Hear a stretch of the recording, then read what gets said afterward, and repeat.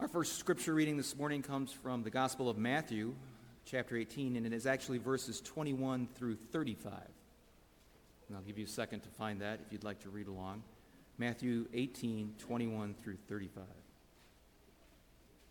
Then Peter came up and said to him, "Lord, how often will my brother sin against me and I forgive him? As many as 7 times?" And Jesus said to him, "I do not say to you 7 times, but 77 times. Therefore the kingdom of heaven may be compared to a king who wished to settle accounts with his servants.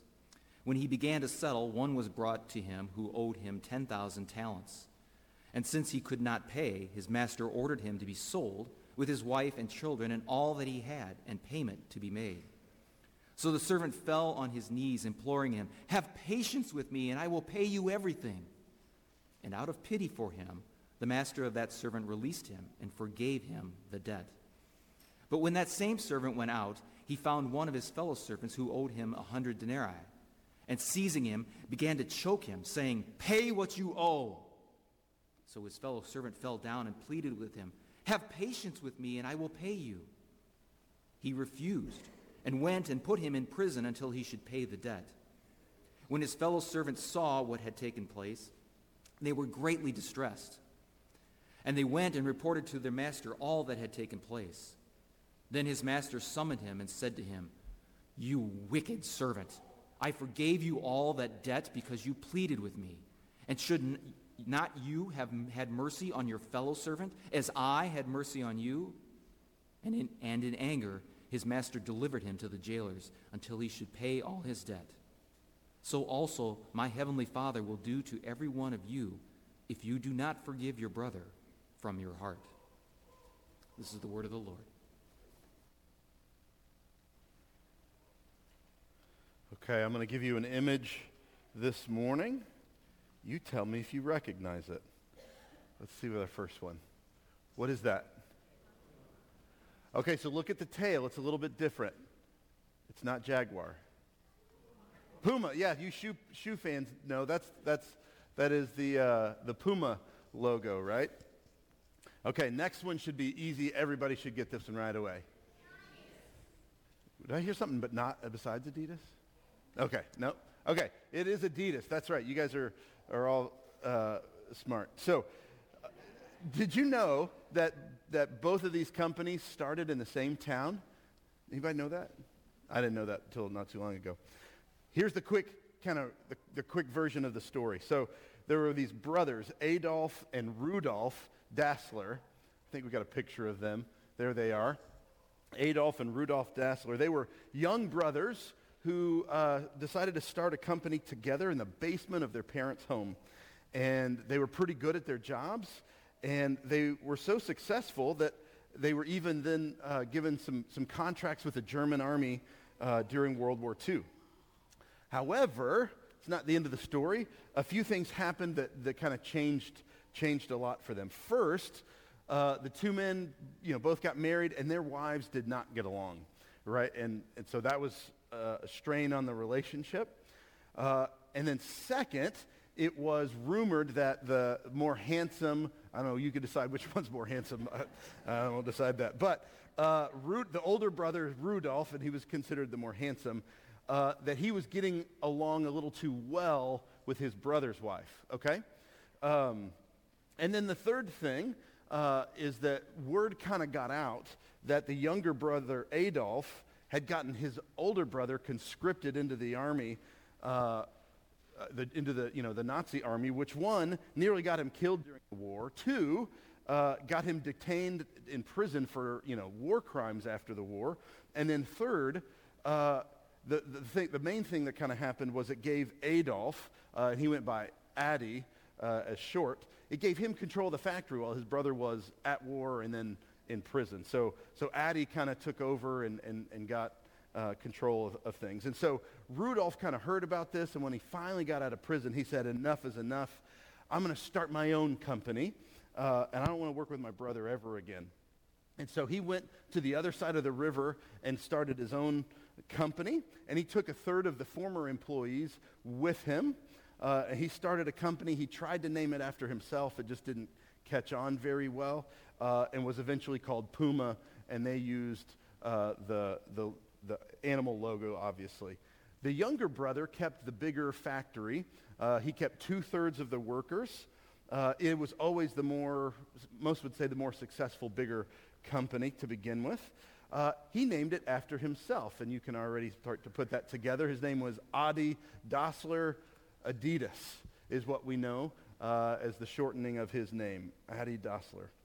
So then we've got these two companies, and it's a small town, only like 20,000 people. Everyone worked for these companies, one or the other, and so the town was split. It was a feuding town.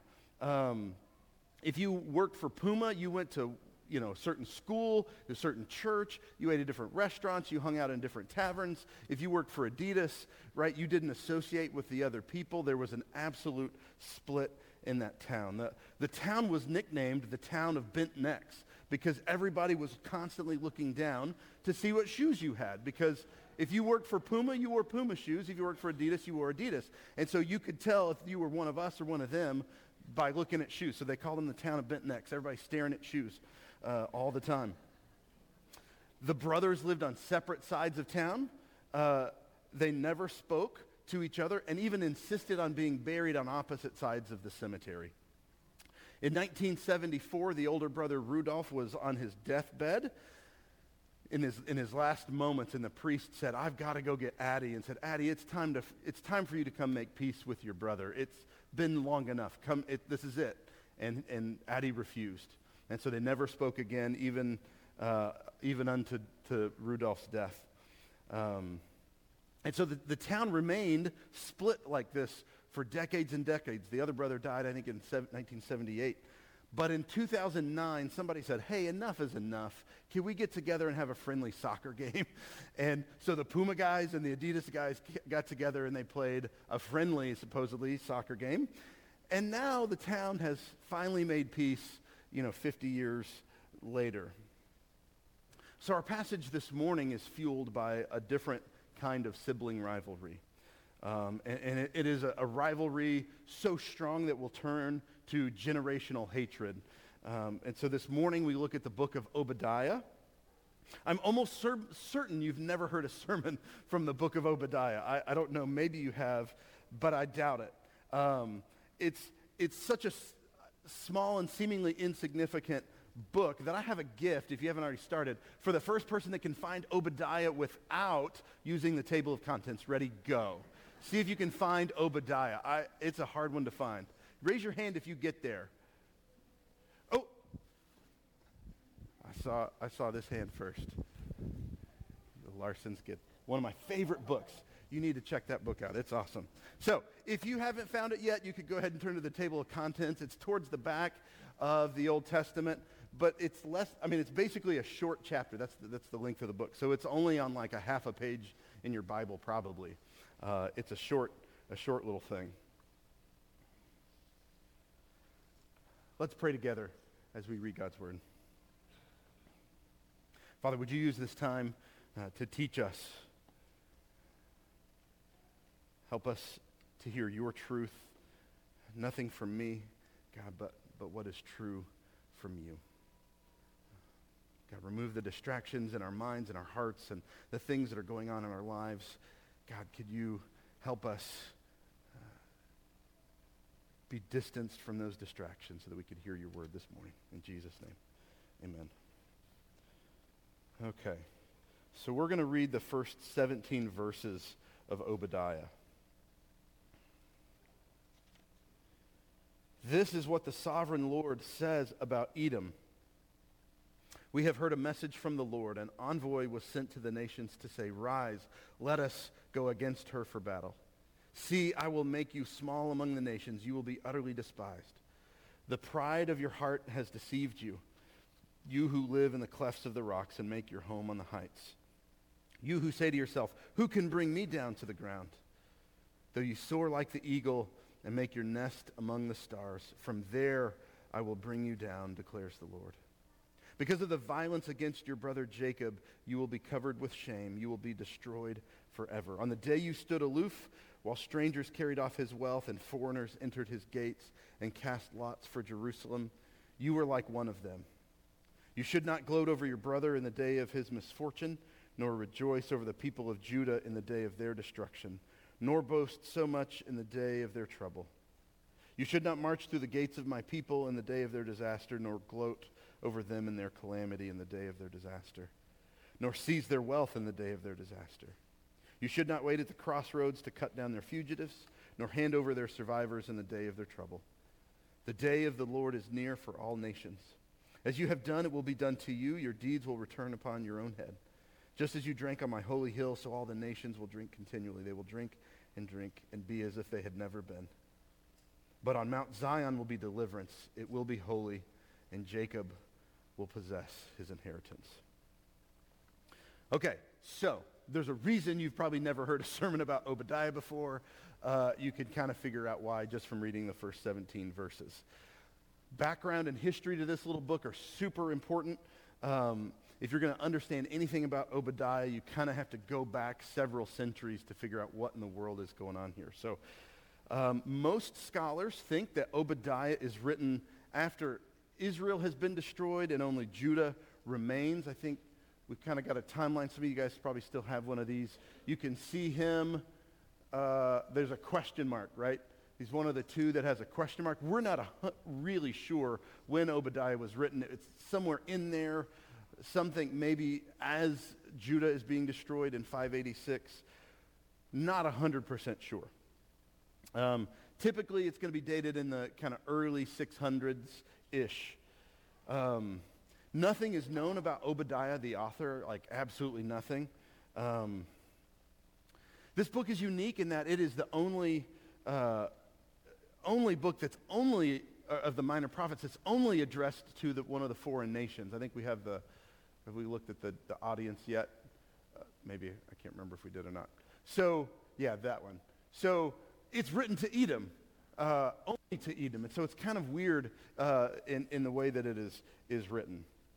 The people of Edom, you probably don't know all that much about.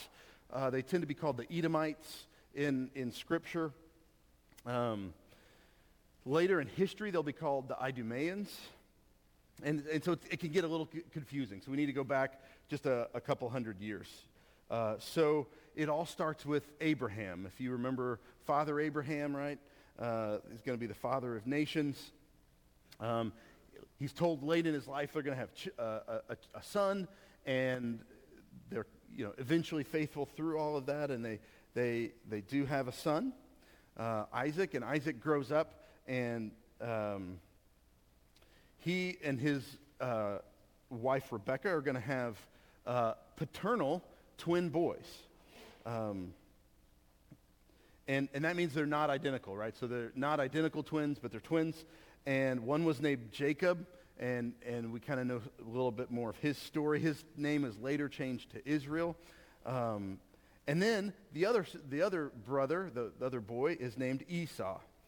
And Esau, he had a nickname because of they call him his ruddy complexion and reddish hair. He was simply called Red, which in his language is Edom.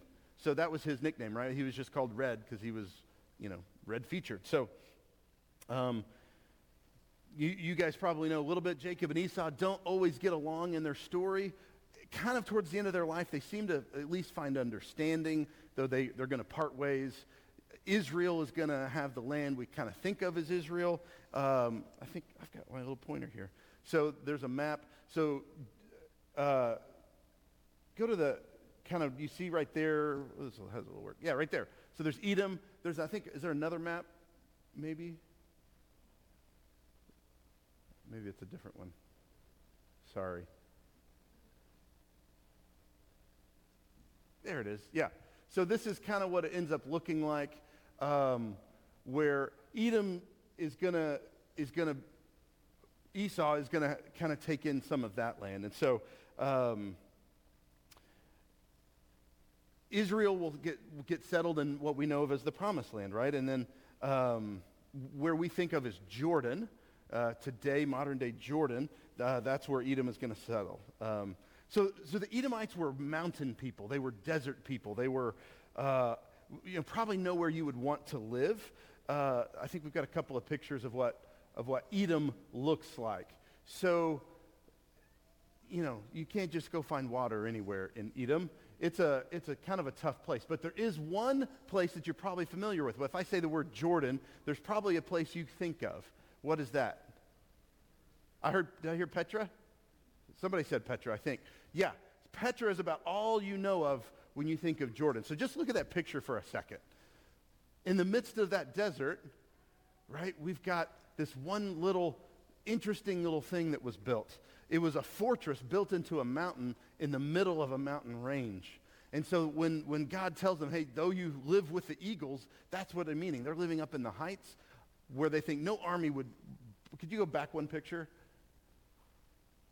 No army would bother to try to go through all of that to get to this little thing. They thought nobody would ever come, nobody would ever come and bother us. We're sovereign up here by ourselves. And so it's such an interesting place. If you guys remember the movie Indiana Jones, right? This is the Last Crusade. This is where kind of the final scene of the Last Crusade takes place. Really, really. Has anybody been to Petra? Anybody? Nobody? Okay. Just curious. So if you kind of go back, remember the story of Genesis. You've got Jacob, and he's got these sons, and he's got this, Joseph, the coat of many colors, and all that stuff. And they end up in Egypt over all of that stuff, right? Because the brothers betray him and send him to Egypt, and they end up staying in Egypt because of the famine. They're there 400 years, and then they're enslaved by the Egyptians, and then finally Moses is sent to them, a deliverer, and he's going to bring them out. Well, they end up wandering through the desert, and you guessed it, they're getting into this area, all of that area that they wandered. When they talk about the wilderness, this is kind of where we're talking about. So in Numbers chapter 20, the Israelites are still roaming, and they're headed to the promised land, and they're at the border of Edom. So remember, you've got Jacob and Esau. You've got brothers. So now you've got distant cousins. These guys are relatives to the Israelites. And so in Numbers 20, we see this. It says, this message is from your relatives, the people of Israel. You know all the hardships we have been through, and that our ancestors went down to Egypt. Skip it on. It says, please let us pass through your country. We will be careful not to go through your fields and vineyards. We won't even drink water from your wells. We will stay on the King's Road. We'll never even leave that until we have crossed through your borders. Seems fair enough, asking your cousin, hey, can I go through your land to go somewhere else? And how does the Edomite king respond? Stay out of my land, or I will meet you with an army. This was a betrayal of God's people from their relatives, right? And so the Israelites are forced to make a detour around the land of Edom, which was not easy. And God kind of said, hey, because of the way you treated my people, it's not going to be good for you. So we know in 2 Samuel 8 that at some point David as king is doing pretty well, and he takes Edom into his kingdom somewhat forcefully. Now they're now part of Israel. And so they are one part of the greatest that Israel ever is. Edom is a part of that. And so then under Solomon as well. And then after that, there's this division where we talked about Israel and Judah, the two nations. Edom says, hey, by the way, we're out of here. Since you guys are having your little civil war, we're just going to go ahead and leave. And so they're now a separate nation again, and they're never going to get along. So this big theme throughout all of Scripture, though, is that God is displeased with Edom for many of their things that they do wrong. They just never seem to treat Israel the way they ought to. And so we could just say that the book of Obadiah is kind of their trial, verdict, sentencing all in one tiny little chapter here. So, but I just want to, what I want to do is kind of go through what God, according, through the book of Obadiah says that they were doing wrong. Okay, and so the first one, and all of these apply to us, so just bear with me through, again, this is why people don't normally preach through Obadiah, is it's a little bit tricky, but, so just kind of bear with me, because this is all relevant for us. And so the first is this: they wouldn't let it go. right? They wouldn't let it go. Yes, Jacob didn't treat Esau very well. Esau had very legitimate complaints and gripes. There were reasons to be angry. He stole his birthright. He stole the blessing, all the stuff, if you're familiar with that story. But they didn't ever let it go. And so they kept that bitterness. And then when Israel asked for help, they says, no, nope, not giving it to you. I have right to be bitter. You may not enter my land. It's not going to happen. So it just keeps going, and it never stops. And so, in fact, if you go into the New Testament, the Edomites are still trying to get revenge in the New Testament on the Jews. And so Herod the Great was an Edomite. Herod Antipas, Philip the Tetrarch, Herodias, all the stories of John the Baptist getting his head, all of that has to do with the Edomites and the Jews and this feud that never goes away. Herod Agrippa killed James, if you remember that story in Acts. Still more of this Edomite Jewish feud that they wouldn't ever let it go. Romans 12:19 says, dear friends, never avenge yourselves. Leave that to the Lord. For it is written, I will take vengeance. I will repay those who deserve it, says the Lord. When we have been sinned against, when we have been hurt, we must learn to let God have it. I'm sure that if I took time and I was able to sit down with all of you and hear your stories and say, tell me about some hurts that have happened in your life. I'm sure that I would hear terrible things. And all the things that the world would say, you know what? People did you wrong, and you have every right to stay angry over that. You have every right to hold on to this bitterness and anger. You have every right.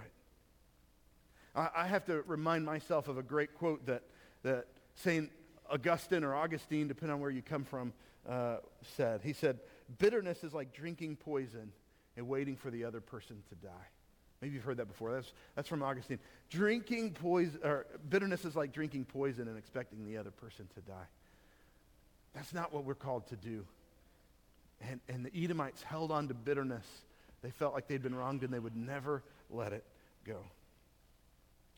Matthew 6:14 and 15. If you forgive those who sin against you, your heavenly Father will forgive you. But if you refuse to give others, your Father will not forgive your sins. We should not be people of unforgiveness. We are to let God deal with other people. Find forgiveness. The second thing they did wrong is they were proud people. If you look at verses 2 through 4, again, we can read that real quick. It says, see, I will make you small among the nations. You will be utterly despised. The pride of your heart has deceived you, you who live in the clefts of the rocks and make your home on the heights. You who say to yourself, who can bring me down to the ground? Though you soar like the eagle and make your nest among the stars, from there I will bring you down. My very profound theological opinion is that there's not a sin under heaven that God detests more than pride. When you read through Scripture, pride seems to be the starting point for all of the things that God dislikes. Proverbs 6:16 talks about what God hates, and pride is the first thing on that list. It's pride. And we're not just talking about, self-confidence, right? That's not what we're talking about. We're talking about self-sufficiency, the sense of independence from everything, including God. I can do all things. I don't need any Savior. I don't need any help. I can do it. It is me. That's what we're talking about. Their pride blinds them to the need of God.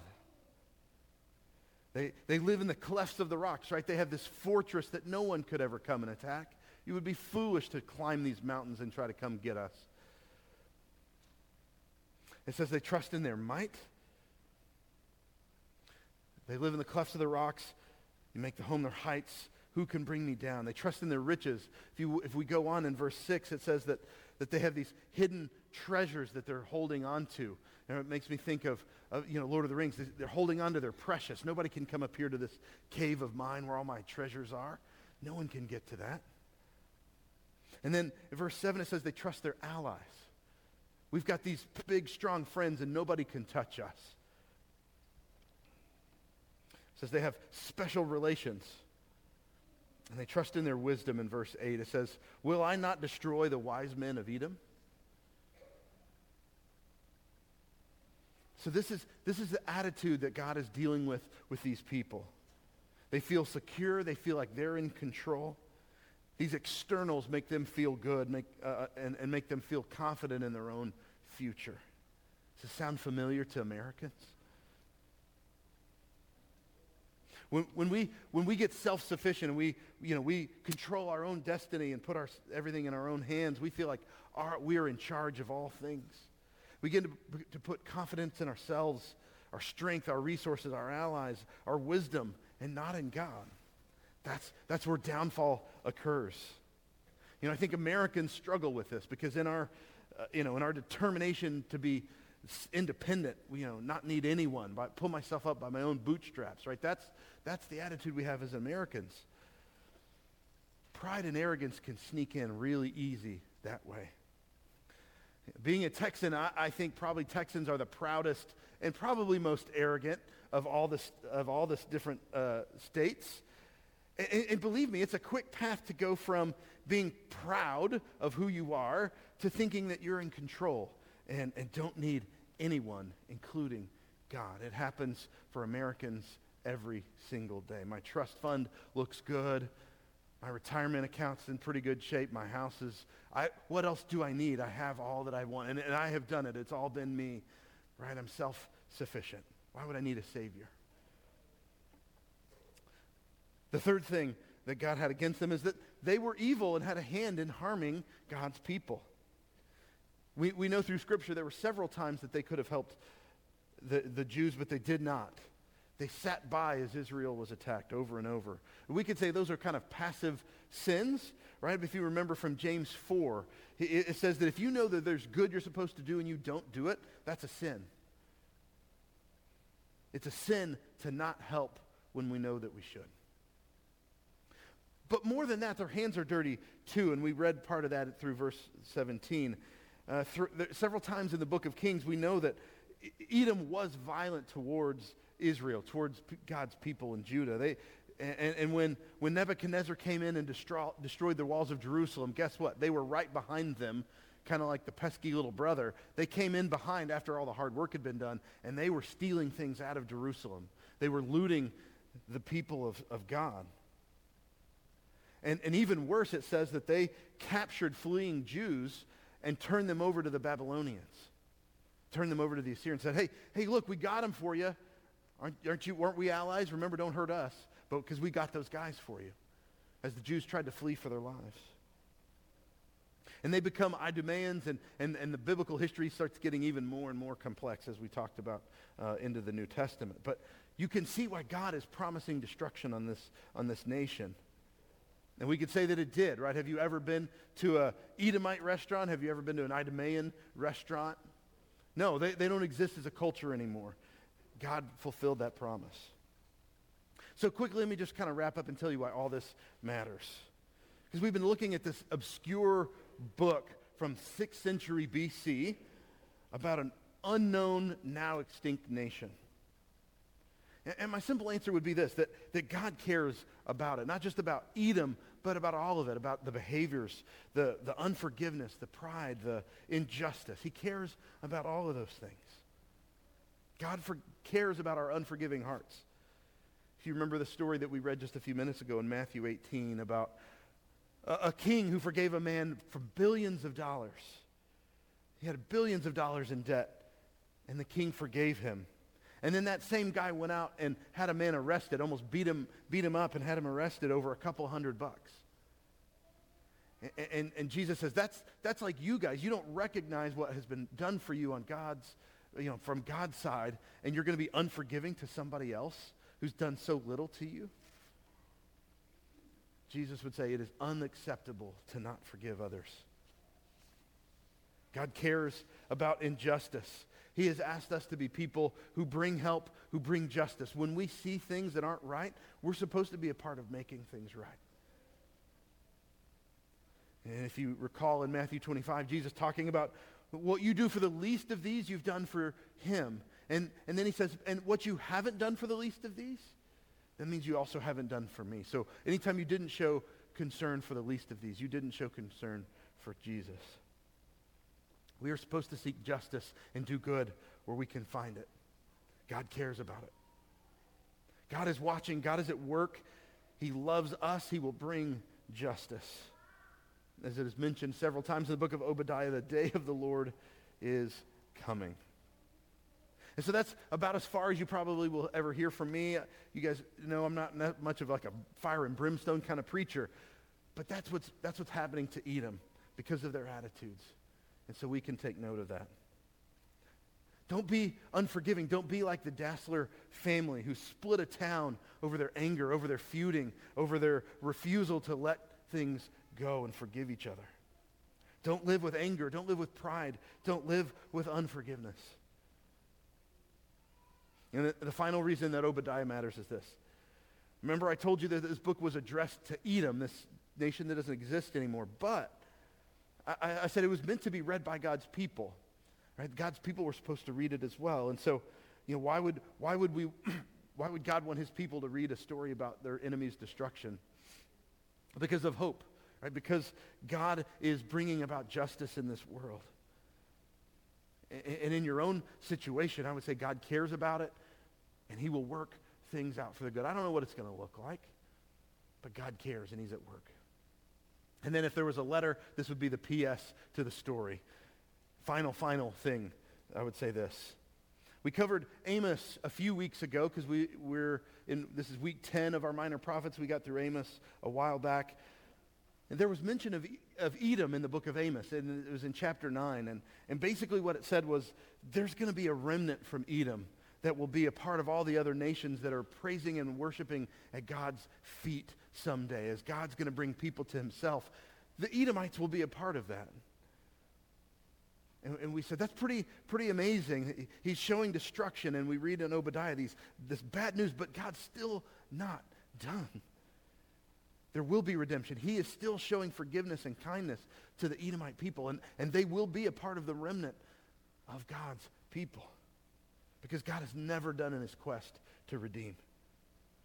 We have said around here before that Jesus delights in showing mercy, and he shows forgiveness to the uttermost, even to the Edomites, the ones who betrayed him. He still shows mercy and forgiveness, and he's called us to do the same. And so that's the good news that we see, is that God has never done, even with us as traitors and enemies of him, he still delights to show mercy and forgiveness. Let's pray. Father, thank you. Thank you that you are involved in the world, you care, and there are times that it's hard to see. We see injustice, we see terrible things.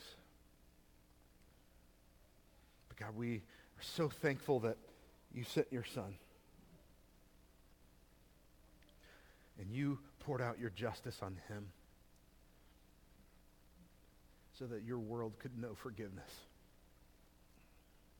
God, would you help us to be instruments of justice and goodness and mercy in the world? Would you help us to remember the grace and mercy that's been shown us? Father, the grudges that we are holding, the bitterness that we are holding in our hearts, Father, would you work in them, that you would help us to find a way to show forgiveness? Even if they don't ask for it, even if the other person doesn't want it, would you help us to find forgiveness in our own hearts? Because you have shown us forgiveness. Father, we thank you for Jesus. We pray all this in his name. Amen.